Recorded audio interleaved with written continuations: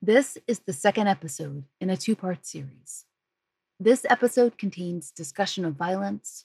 Listener discretion is advised. There's also brief mention of suicide. If you or someone you love is struggling, you can get help by calling 1-800-273-8255.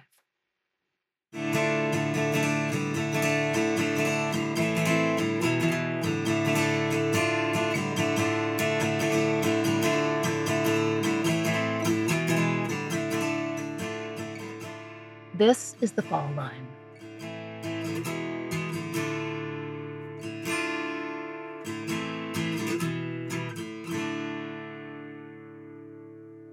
Last episode, we introduced you to the case of Victor Ray Greenwood, who was 36 years old in January of 2002, the last time he was seen by his friends and family. Victor was born and raised in Atoka, Oklahoma. It's a little town 2 hours south of Tulsa, 2 hours north of Dallas, and intersected by highways leading toward more metropolitan areas. The land is mostly flat, good for farming and ranching. In a town of a little over 3,000, most people know most people. Kids from surrounding towns all attend the county high school. Victor's family, the Greenwoods, have been established in Atoka and in other small towns that surround it for a long time. One of his uncles is a local doctor. Victor's stepfather, Joe Bill Greenwood, who'd raised him since he was a toddler, he worked for the city of Atoka for a total of 58 years. In a shared municipal building that also housed the police station. And the names of Victor's relations, surnames like Greenwood, Crooms, Yarborough, Brooks, are woven through Atoka history.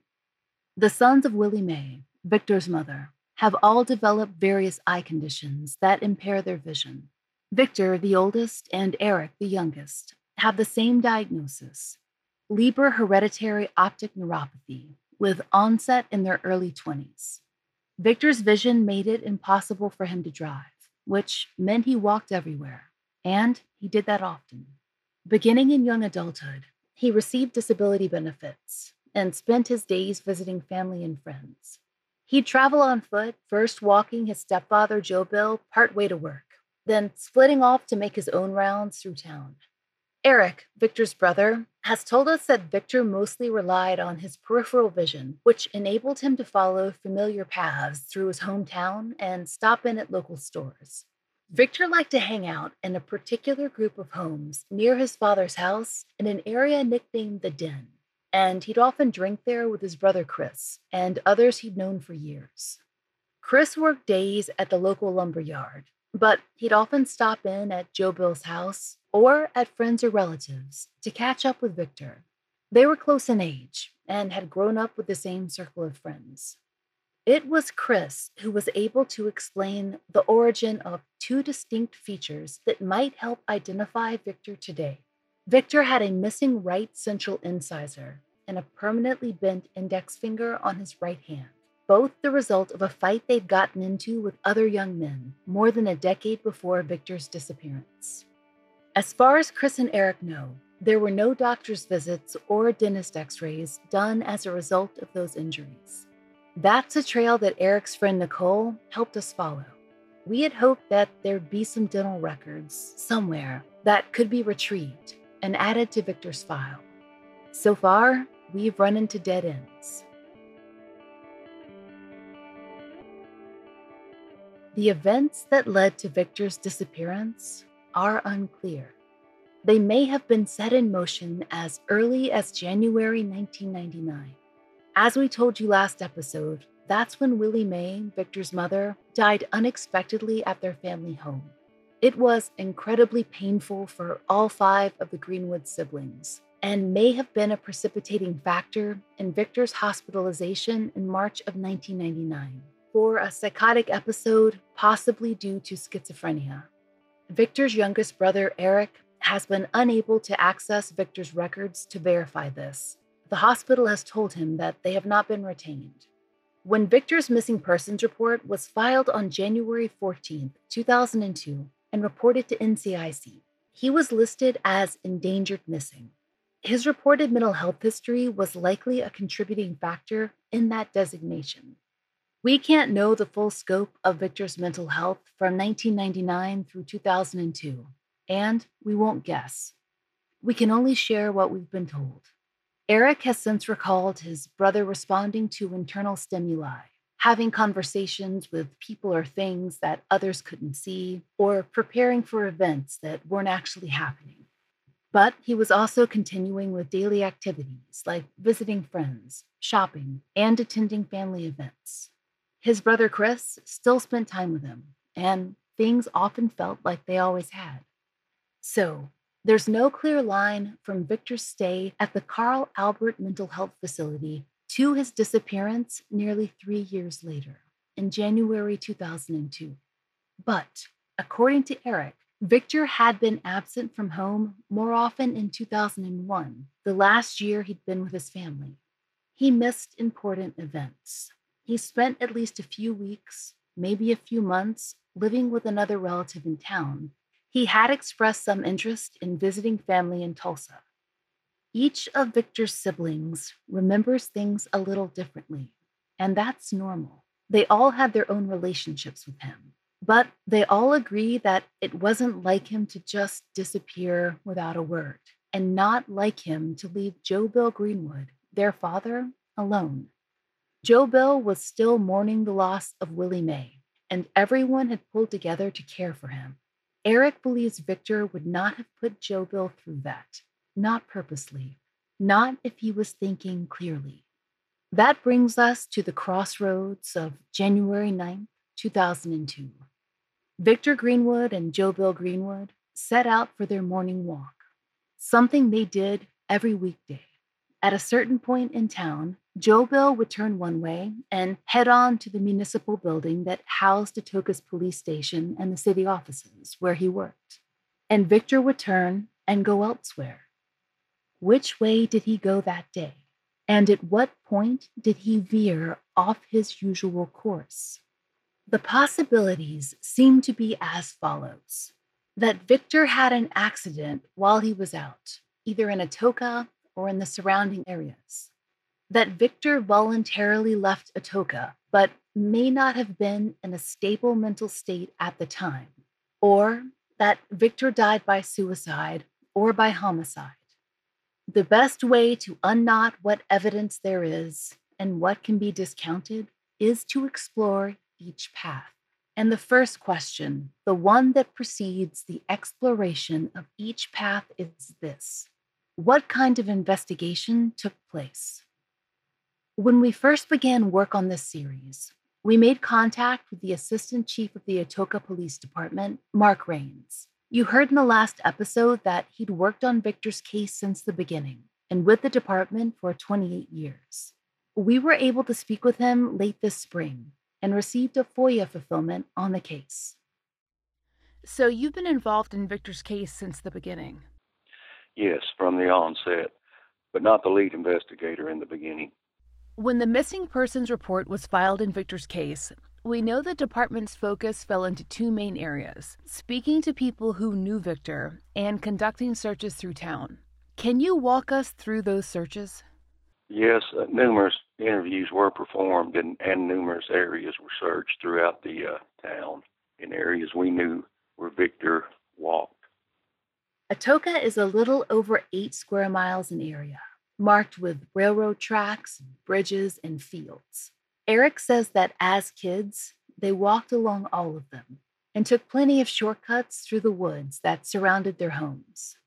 These are some of the areas that were searched after Victor went missing, along with more straightforward roads. Eric told us that after the onset of Victor's optic neuropathy, he generally stuck to the sidewalks and the streets and would have been less likely to take a shortcut, to purposely take a shortcut anyway. And so, how likely would it be for Victor to get lost or get hurt on familiar ground?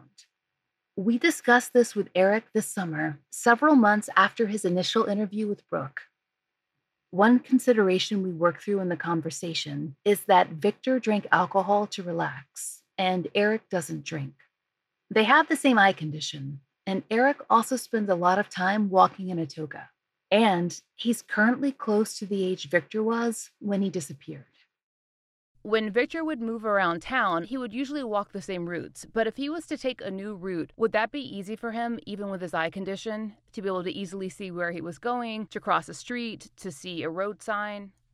Yes, it's just how we mainly did it. It's like you can remember things and visualize everything in your mind, but you just have to take your time to like crossing the street.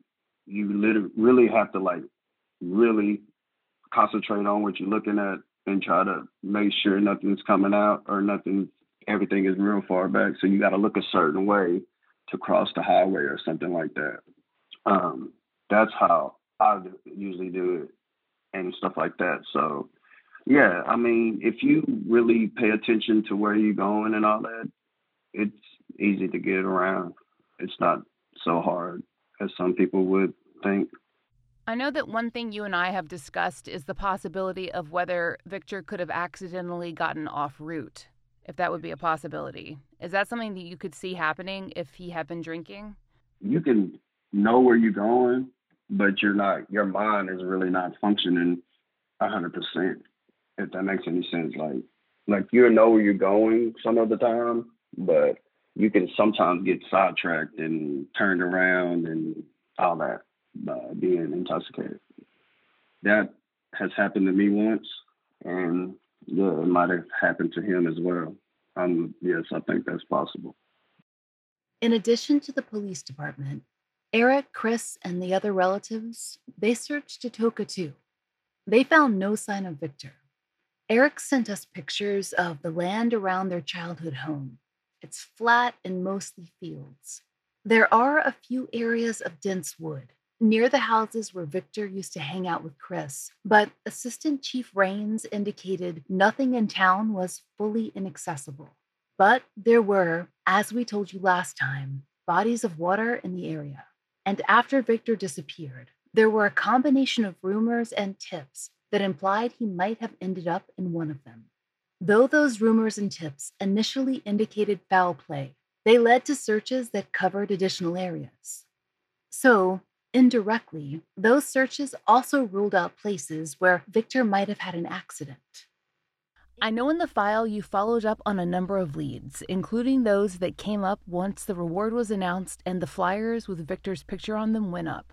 There was specifically a local pond that was reported as a possible place of interest. Can you talk about the search of that area? Was it definitively ruled out as having any relationship to Victor's disappearance?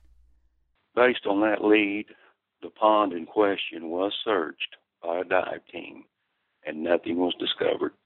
Victor's brother Eric told us in the early or mid-2000s there was another small body of water that was dragged in or nearby Atoka, and we wanted to know if that was related in any way. A small, shallow pond was dragged, which was actually behind in close proximity to where Victor lived at the time. And this was separate pond from the first one? It was a separate pond, yes. The first one was a deep pond, and that's why we had divers come in. And was this pond dragged in relation to Victor's case?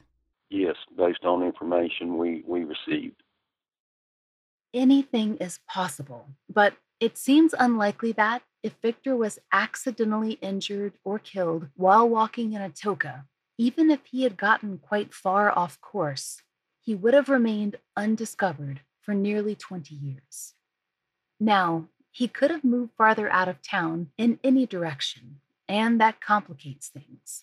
We haven't found any reported unidentified decedents close to Atoka, although there are at least 3 male decedents in the state who cannot be ruled out as a match for Victor, simply based on dates and demographics.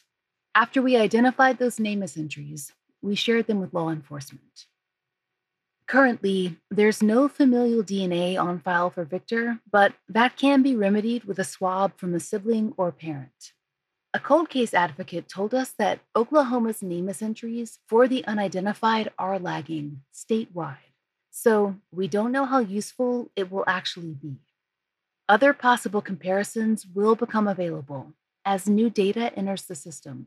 If you, the listener, are looking at cold cases, please remember that Victor has no dental records available, but he does have that distinctive dental characteristic. that missing right center incisor.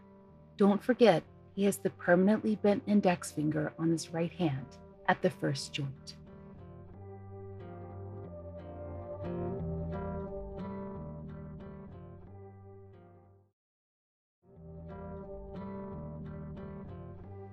And now, we're at the second path. Could Victor have purposely left Atoka that Wednesday, January 9th, 2002? If so, what mental state might he have been in? Where would he have been headed? And if he's alive today, where could he be? Many of the possible witnesses questioned in this case weren't precisely sure of the last day they'd seen Victor. In fact, many spoke in weeks, not days. The first week of January, for instance. But two noted that somewhere in the first week of January, they'd seen him walking, quote, on northbound US 6975. That's a little misleading to an outsider. Victor wasn't out on the shoulder of the freeway. It's an area where through roads join up and become a main thoroughfare through town, with the sidewalks and plenty of businesses on either side. If he was going to catch a ride, the 6975 merge would be a place to do it. But to where? Maybe to Texas, where his biological father Buford lives. But Buford and his family haven't heard anything from Victor since 2002. Buford is the one who put up a reward in the case back then and traveled to Atoka to speak to investigators when Victor went missing. When we spoke with Buford this spring, when he was recovering from an illness, we also spoke with his granddaughter, Kashari. She said losing Victor had been incredibly hard on her grandparents. Buford and her grandmother had also lost another son only the year before Victor vanished. They'd all wondered when they heard Victor was seen walking on 75 if he might have thought of coming to see them. But when he was spotted, he was heading northbound, the wrong direction. And that's if those sightings have any bearing at all. He simply could have been moving through town. We do know that Victor never cashed another Social Security disability benefits check, which was his only means of income in 2002. And those checks continued to arrive. Joe Bill had to make several calls to the Social Security office to have them halted and held, hopefully for Victor's return. To our knowledge, there's been no further activity on his Social Security number. No one reported seeing him hitchhiking or in surrounding towns, or has suggested there's been any contact at all.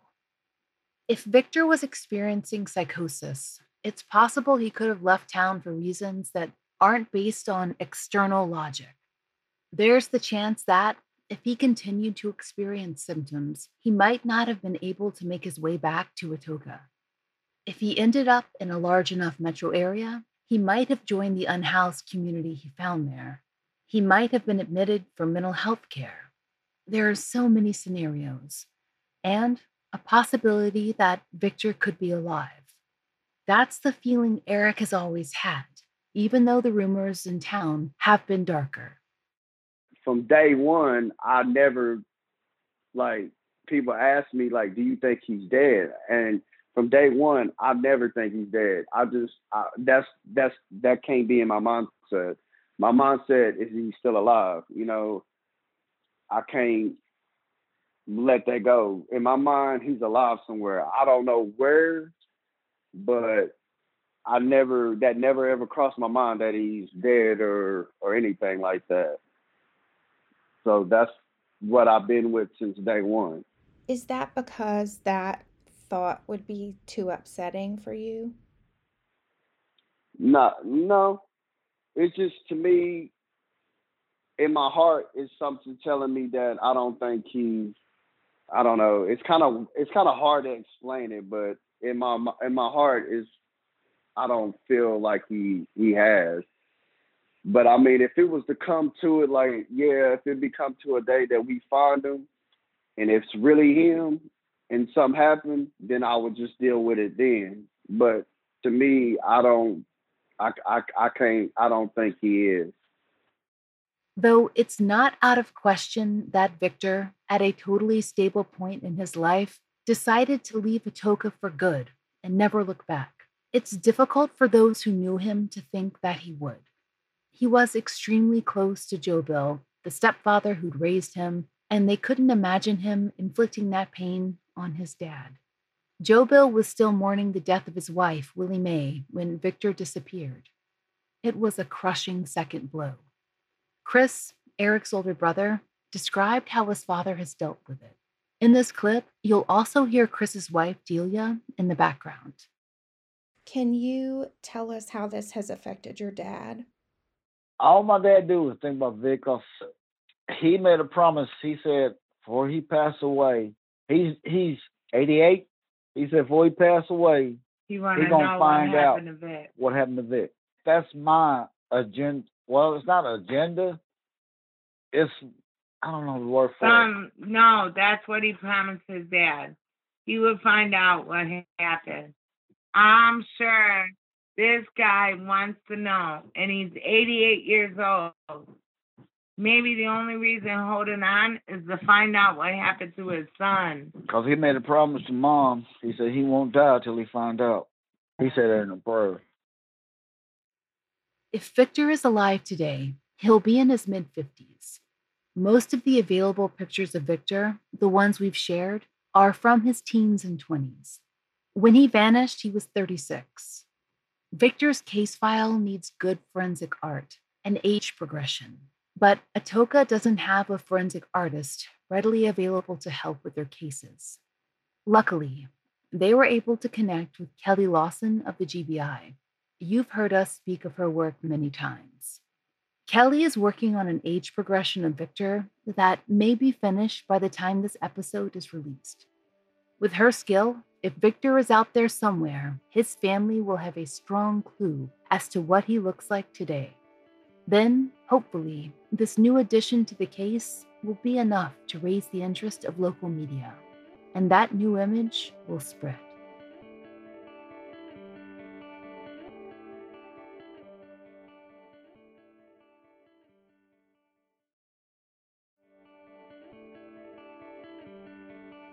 We've reached the final path toward possibility in Victor's case, the most violent, that he might not have died by accident, but by suicide or homicide.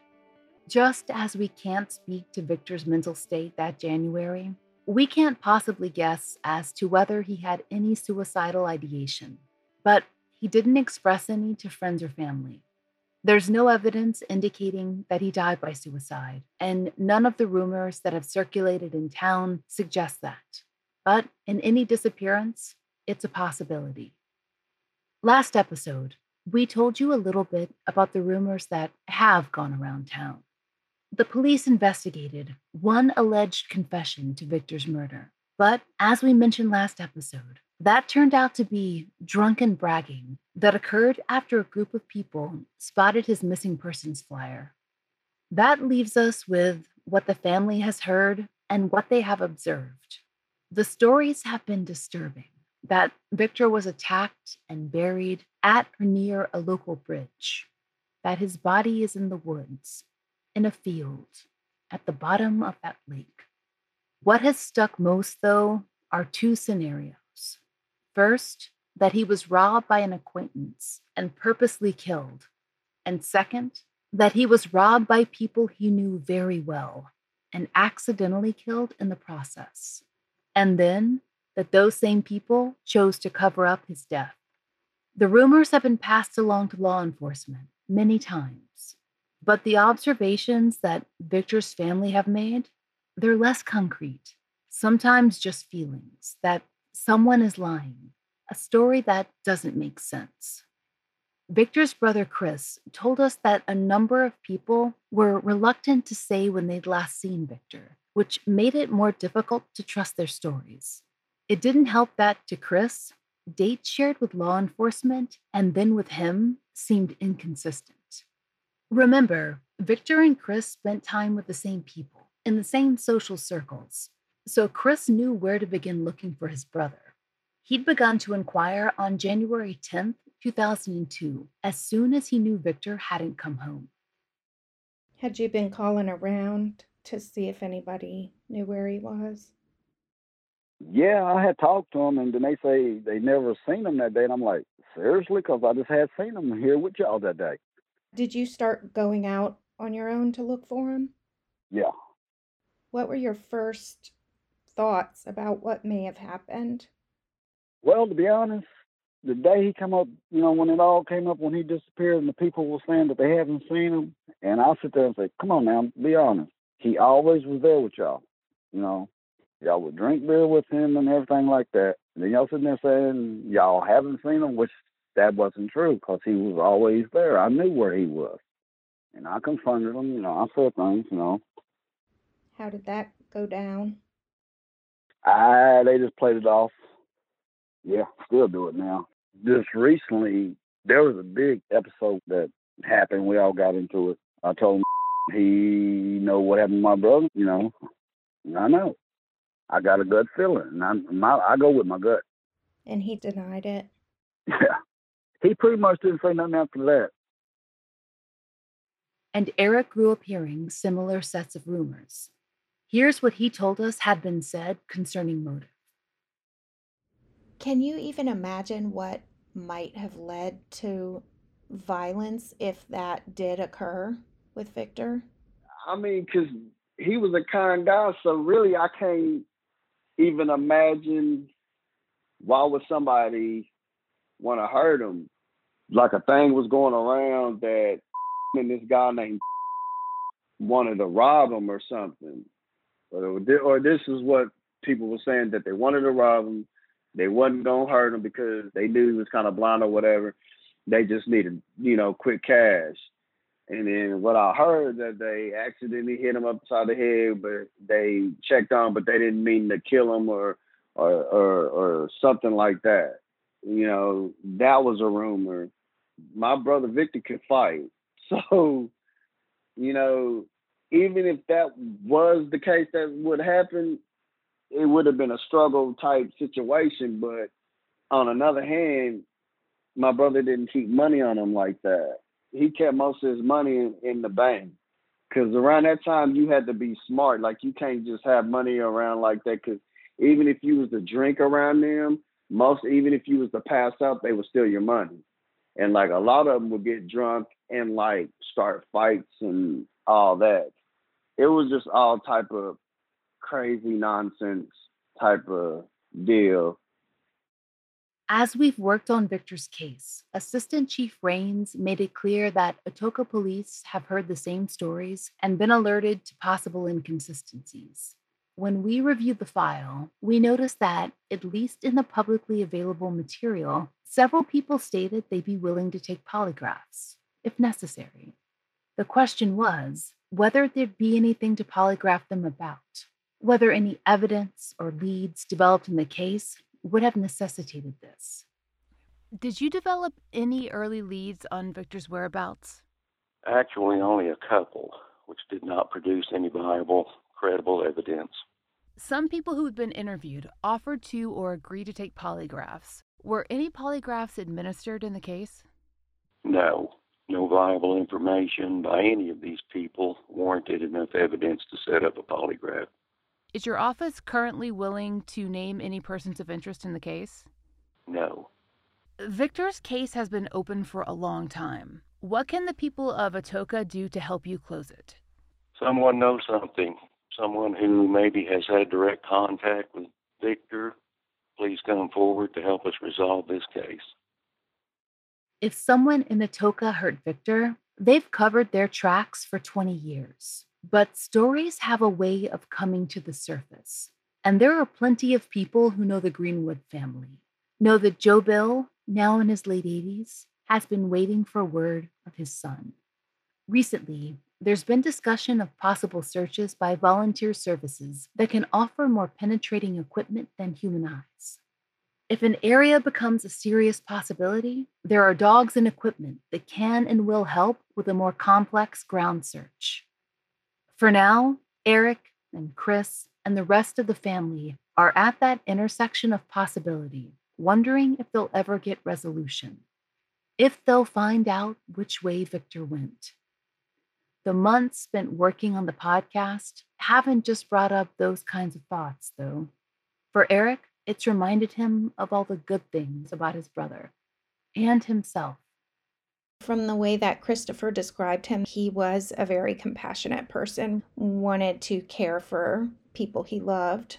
Anytime like I was going through things, he would always be there, and like he always used to tell me like not to let anyone pick on me, bully me, to stand up for myself. So like to this day, I'll remember that. Like I always look out for other people. I'm always, helping other people. And like last month, I turned 8 years sober of alcohol. So from there, I really took trying to help other people. So, and, I thank my brother for that because, he always told me to look after other people, that to help other people. So that's where I mainly kind of got that from. So, I owe a lot of that to him. To be honest, my brother was like me.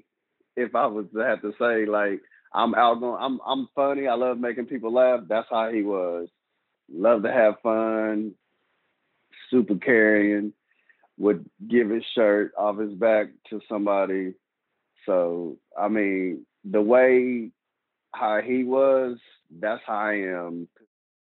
It's so sad to hear when you think about that something obviously happened to Victor.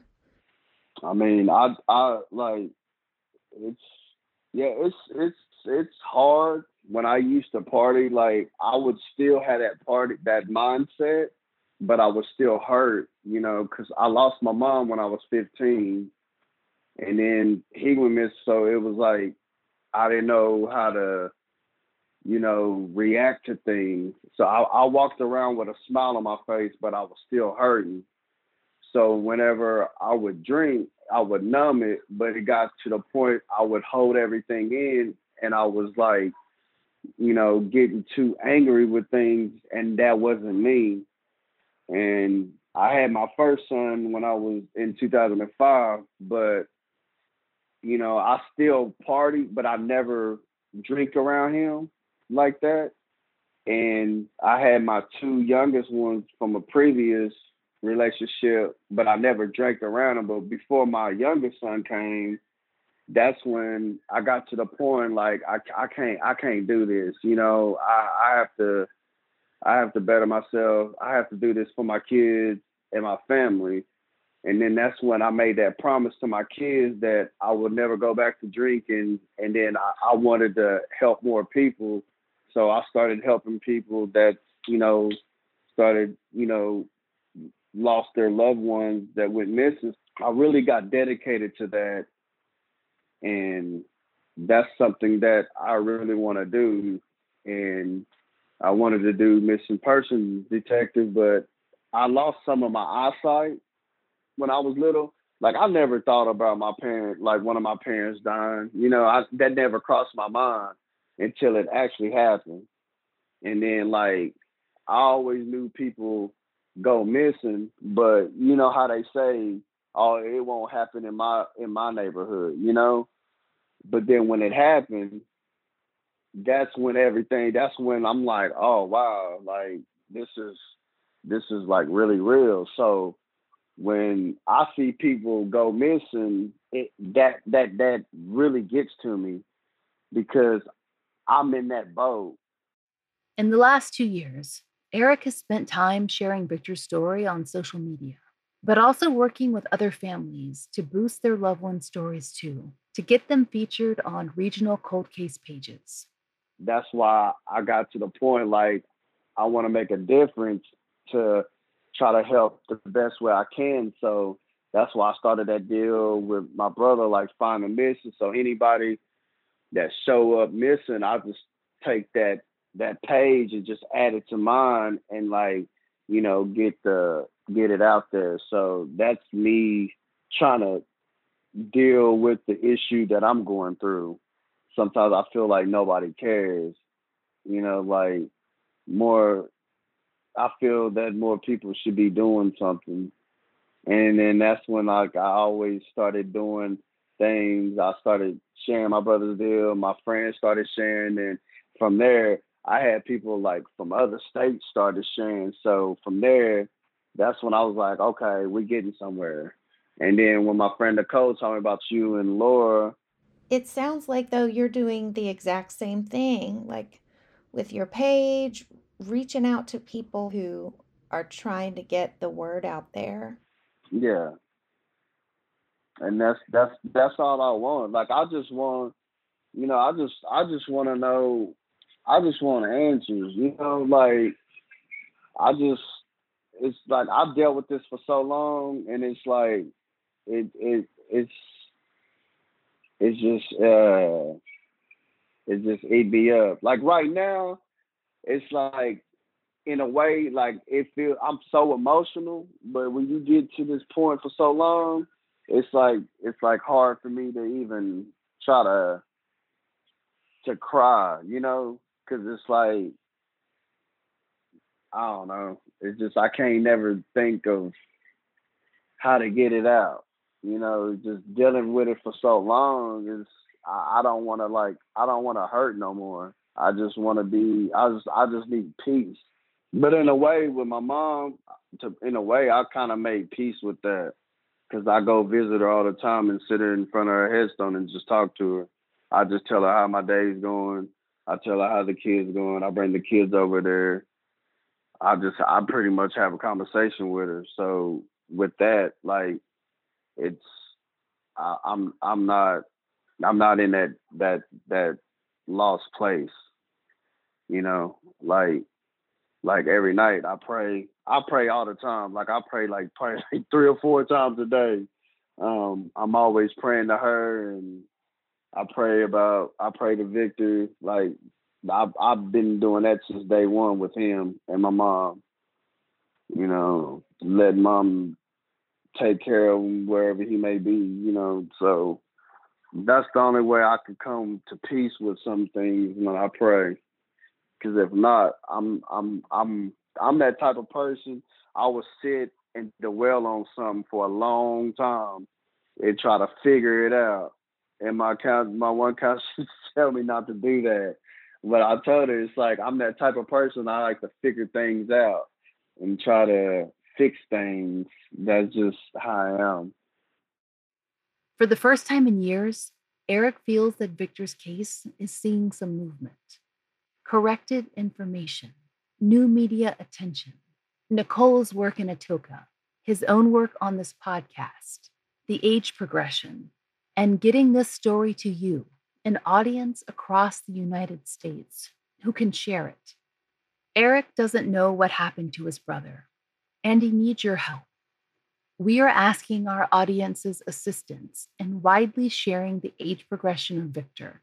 It will be posted on our social media and on the Atoka Police Department's page as soon as it is completed. If you live in or around Oklahoma or Texas, please encourage your local media to cover Victor's story. Consider searching through NamUs for potential matches and submitting them to official channels.